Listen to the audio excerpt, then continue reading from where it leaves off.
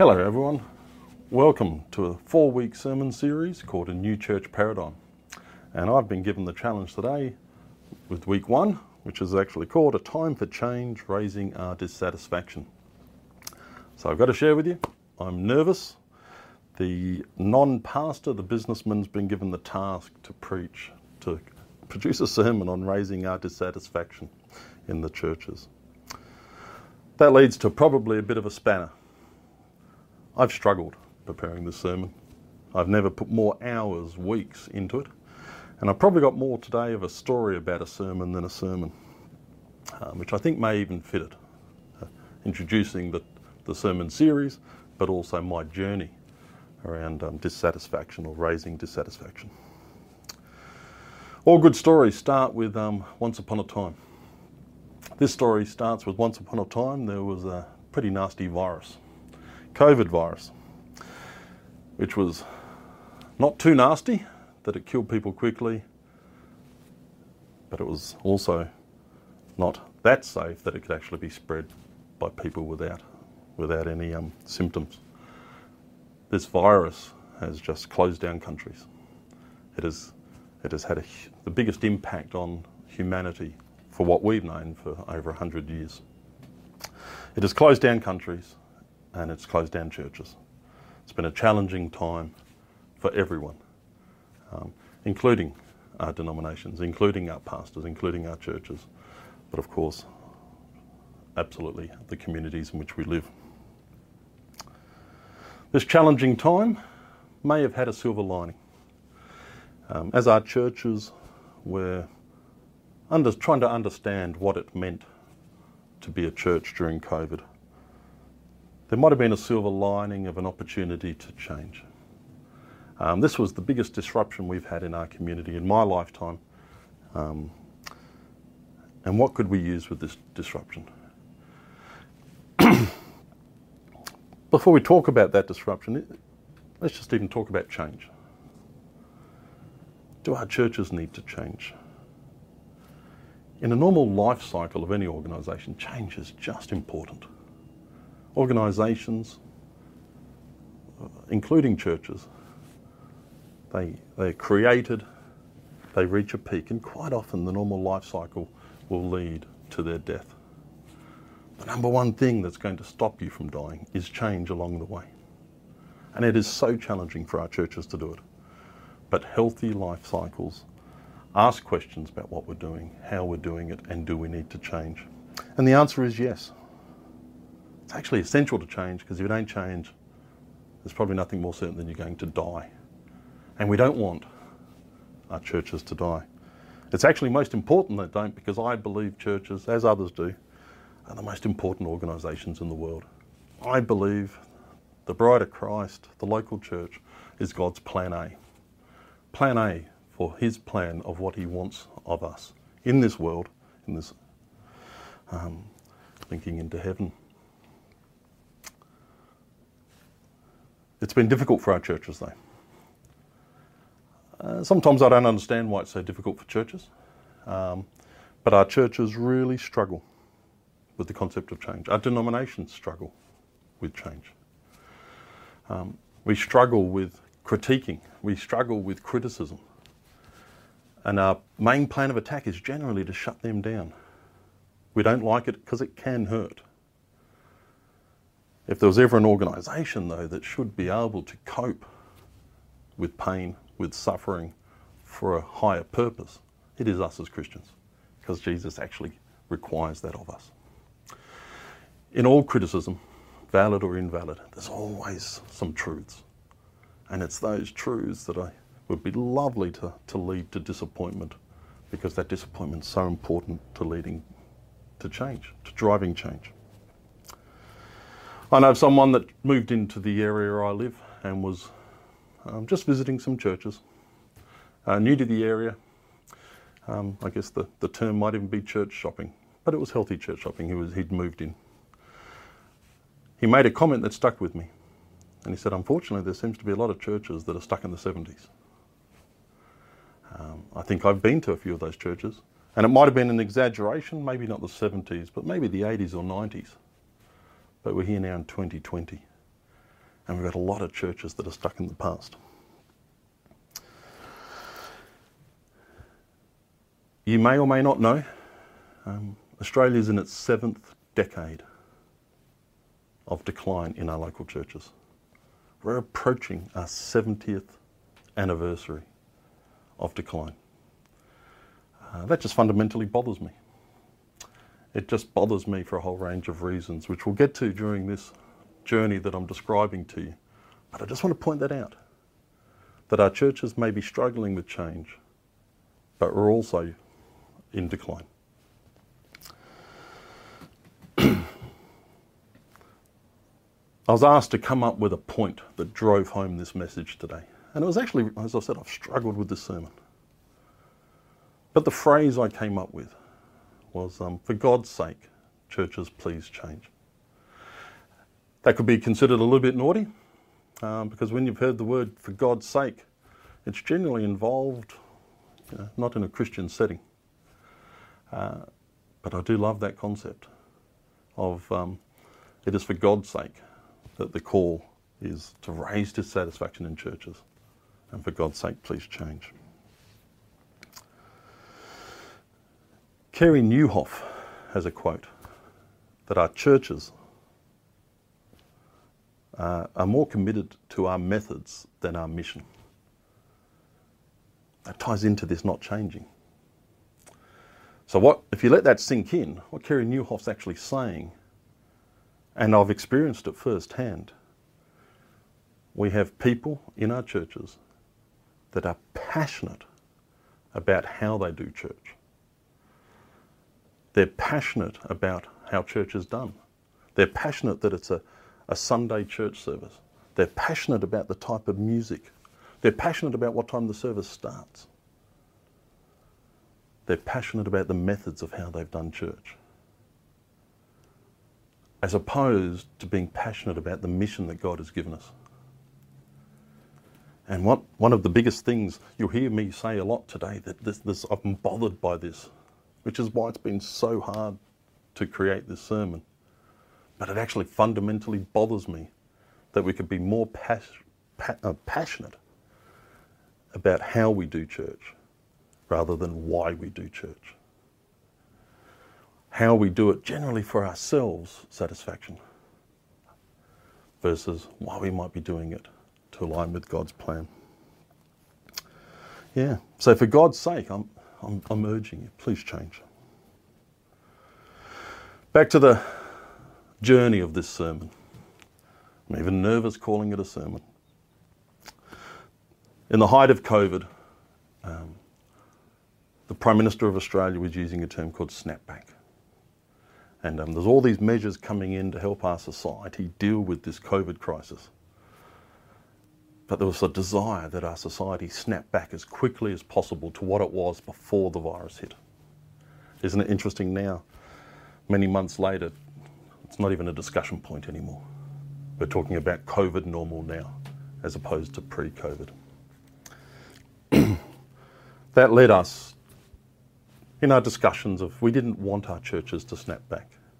And when I say we, you've got to realise this is senior church leaders. In fact, everyone I've spoken to, quite often in private settings, no one wants the church to snap back to what it was before the COVID disruption. Not one. It's really hard to say it publicly, but privately, not one person wants it to snap back. So we actually thought of a program to help churches through this journey. And we actually started calling it Operation Snapback. Then we realised that's actually not what we want to occur. And that led to a program called the New Church Paradigm. The sermon series today is the New Church Paradigm. We started we gathered 5 questions and we interviewed a whole range of prominent church leaders both in Australia and overseas, and we asked them these same 5 questions. Is the local church broken or in trouble, was question number 1. Why do we keep doing what we are doing, was question number 2. What is stopping the church from changing, was question number 3. And what could a new church paradigm look like, was question number 4. And I love the 5th and last question. if a church went through the process of asking these 4 questions? What would it look like? What would happen? I'm not going to go through. Today I had a version of this sermon where we picked up on lots of quotes from these prominent people talking about these 5 questions. There's one I'm going to give you right now, and that was Roger Sutton, pastor in England. And he was asked about that question 5. What would churches look like if they went through the process of asking these questions? He said, well, don't know, but I think they'd have a lot more fun. It just impacted me when I heard him say it. The ineffective church, which is my bother, my concern, that so many of our churches are ineffective in delivering disciples, in making disciples, but we're actually not even having fun while doing it. Yeah.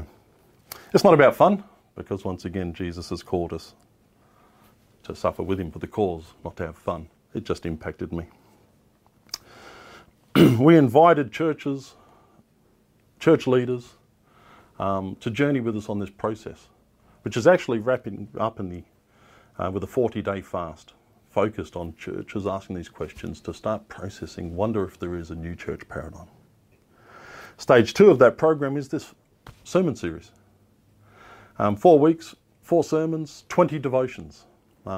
You can find these on newchurchparadigm.org and our Facebook page. The sermons, today I'm doing A Time for Change, Raising Our Dissatisfaction. Emma, we'll be doing Looking Outside Ourselves, Embracing Mission.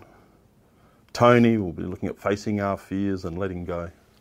And Mark will wrap us up with New Wine for a New Year. We love that concept of an old wineskin. Is that the old church paradigm? And the new wineskin, is that the new church paradigm? Back to my sermon request. I got given this task of preaching on raising dissatisfaction in our churches. And I can tell you now, I missed the meeting. That meeting you miss when they hand out tasks. I pushed back. It bothered me that I was a businessman preaching on this topic. It bothered me that a pastor wasn't doing it. It also bothered me because I'm so... this is a big passion of mine. That's what I got when I pushed back. Peter, you talk about this stuff more than anyone else.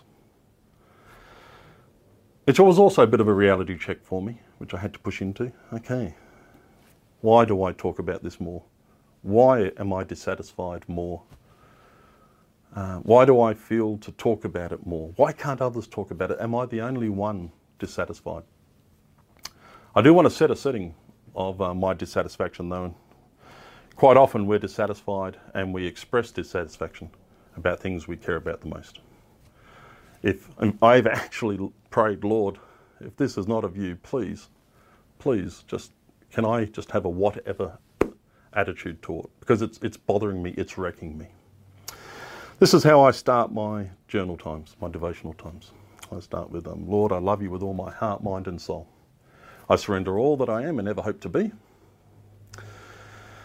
I ask for the Holy Spirit to empower me and critique me, encourage me to do God's will.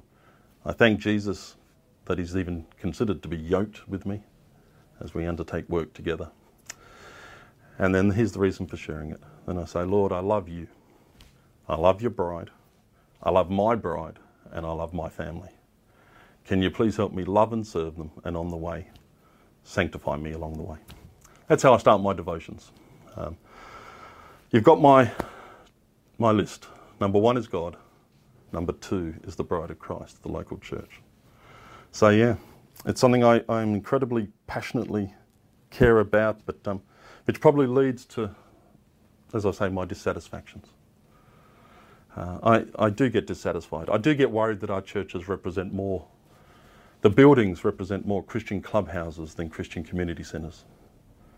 We behave like Christian clubs versus serving the community. It bothers me what the community thinks about churches and how irrelevant we are. It's actually more than irrelevant. They oppose us. It bothers me that the church is opposed by society. How we've gone from being the centre of society over 70 years to being opposed by society. These bother me, and it actually bothers me that we don't ask why this is happening and we don't change to try to counteract this slippery slope we're on. Yeah, I shared these dissatisfactions one day in a prayer meeting. 9:30, we kicked the week off with a prayer meeting, and I can't remember if it was a preamble or post-amble, but I said, guys, the more I'm reading the New Testament, the more I'm struggling to see how it aligns with the how we do church. And it was a throwaway comment, but it was obviously genuinely a deep concern of mine. And two other colleagues picked up and said, yeah, same.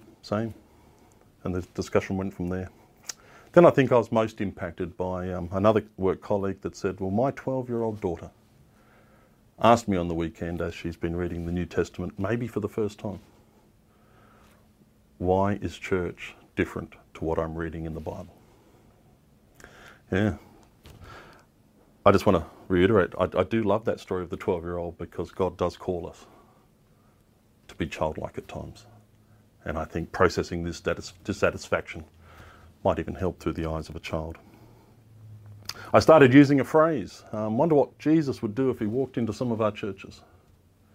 And the one I like the most, wonder what would happen if Apostle Paul wrote a letter to a modern day church. I have little moments all the time. You'll be amazed how little I know about the Bible. But I recently, in preparing for another devotion, realised that the New Testament was 4 Gospels. The Acts of the Apostles was the 5th book of the New Testament. There's a book, Revelation, at the end about the future. And then a whole heap of letters. A whole heap of letters to churches, guiding them, encouraging them, and critiquing them, correcting them. We should be good at this. Yeah.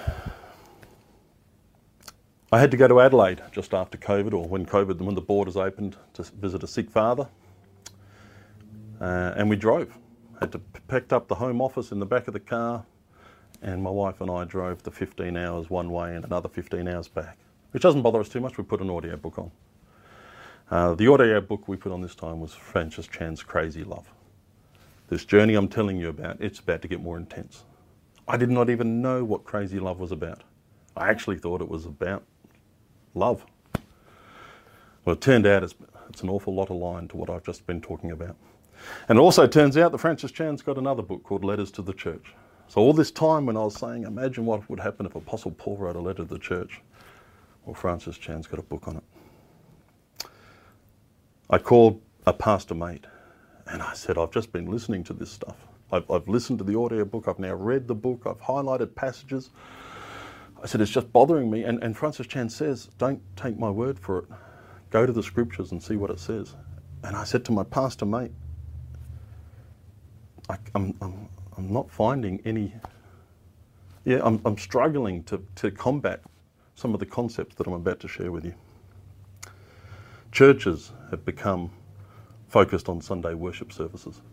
And these aren't necessarily quotes from Francis Chan's book. This is a blend of my mindset, Francis's book, and other influences.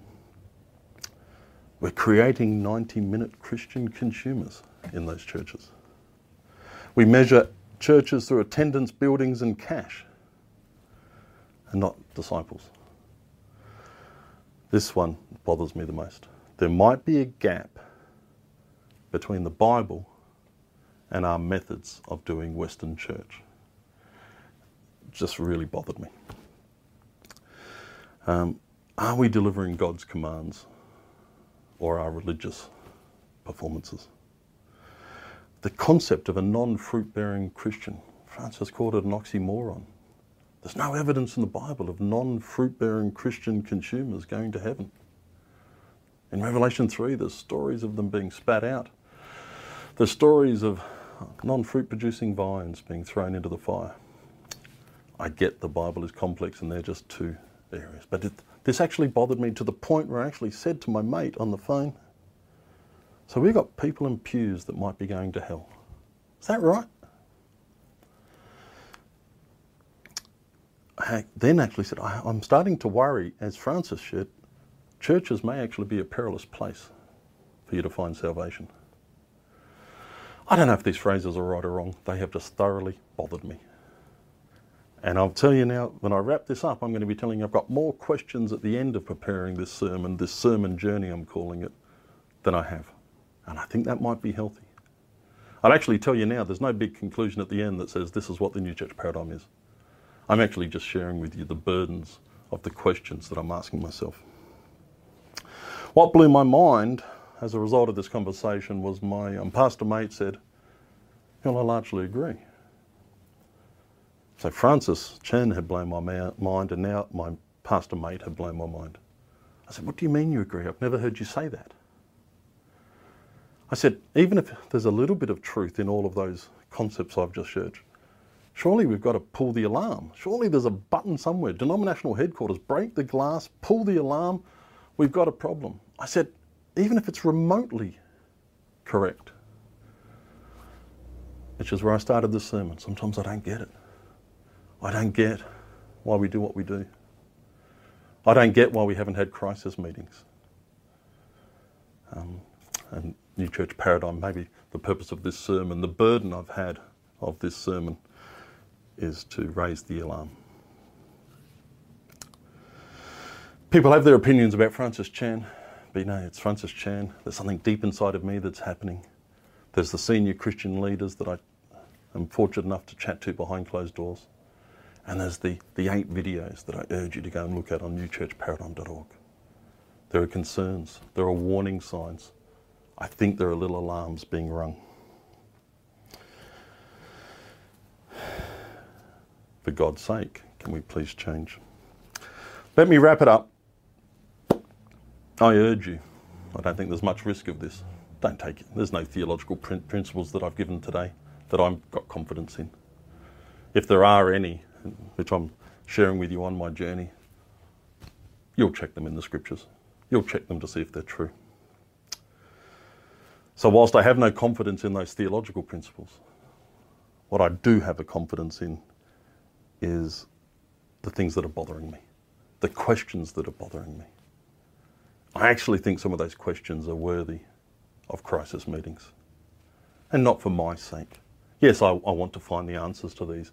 Yes, I want to understand, is the local church that we currently worship in, has it drifted theologically away from biblical concepts? I think we all need to do that. Yeah. I think there's very little doubt our churches need to change. Hence the phrase, for God's sake, please change. God, the bride of Christ is going to be okay.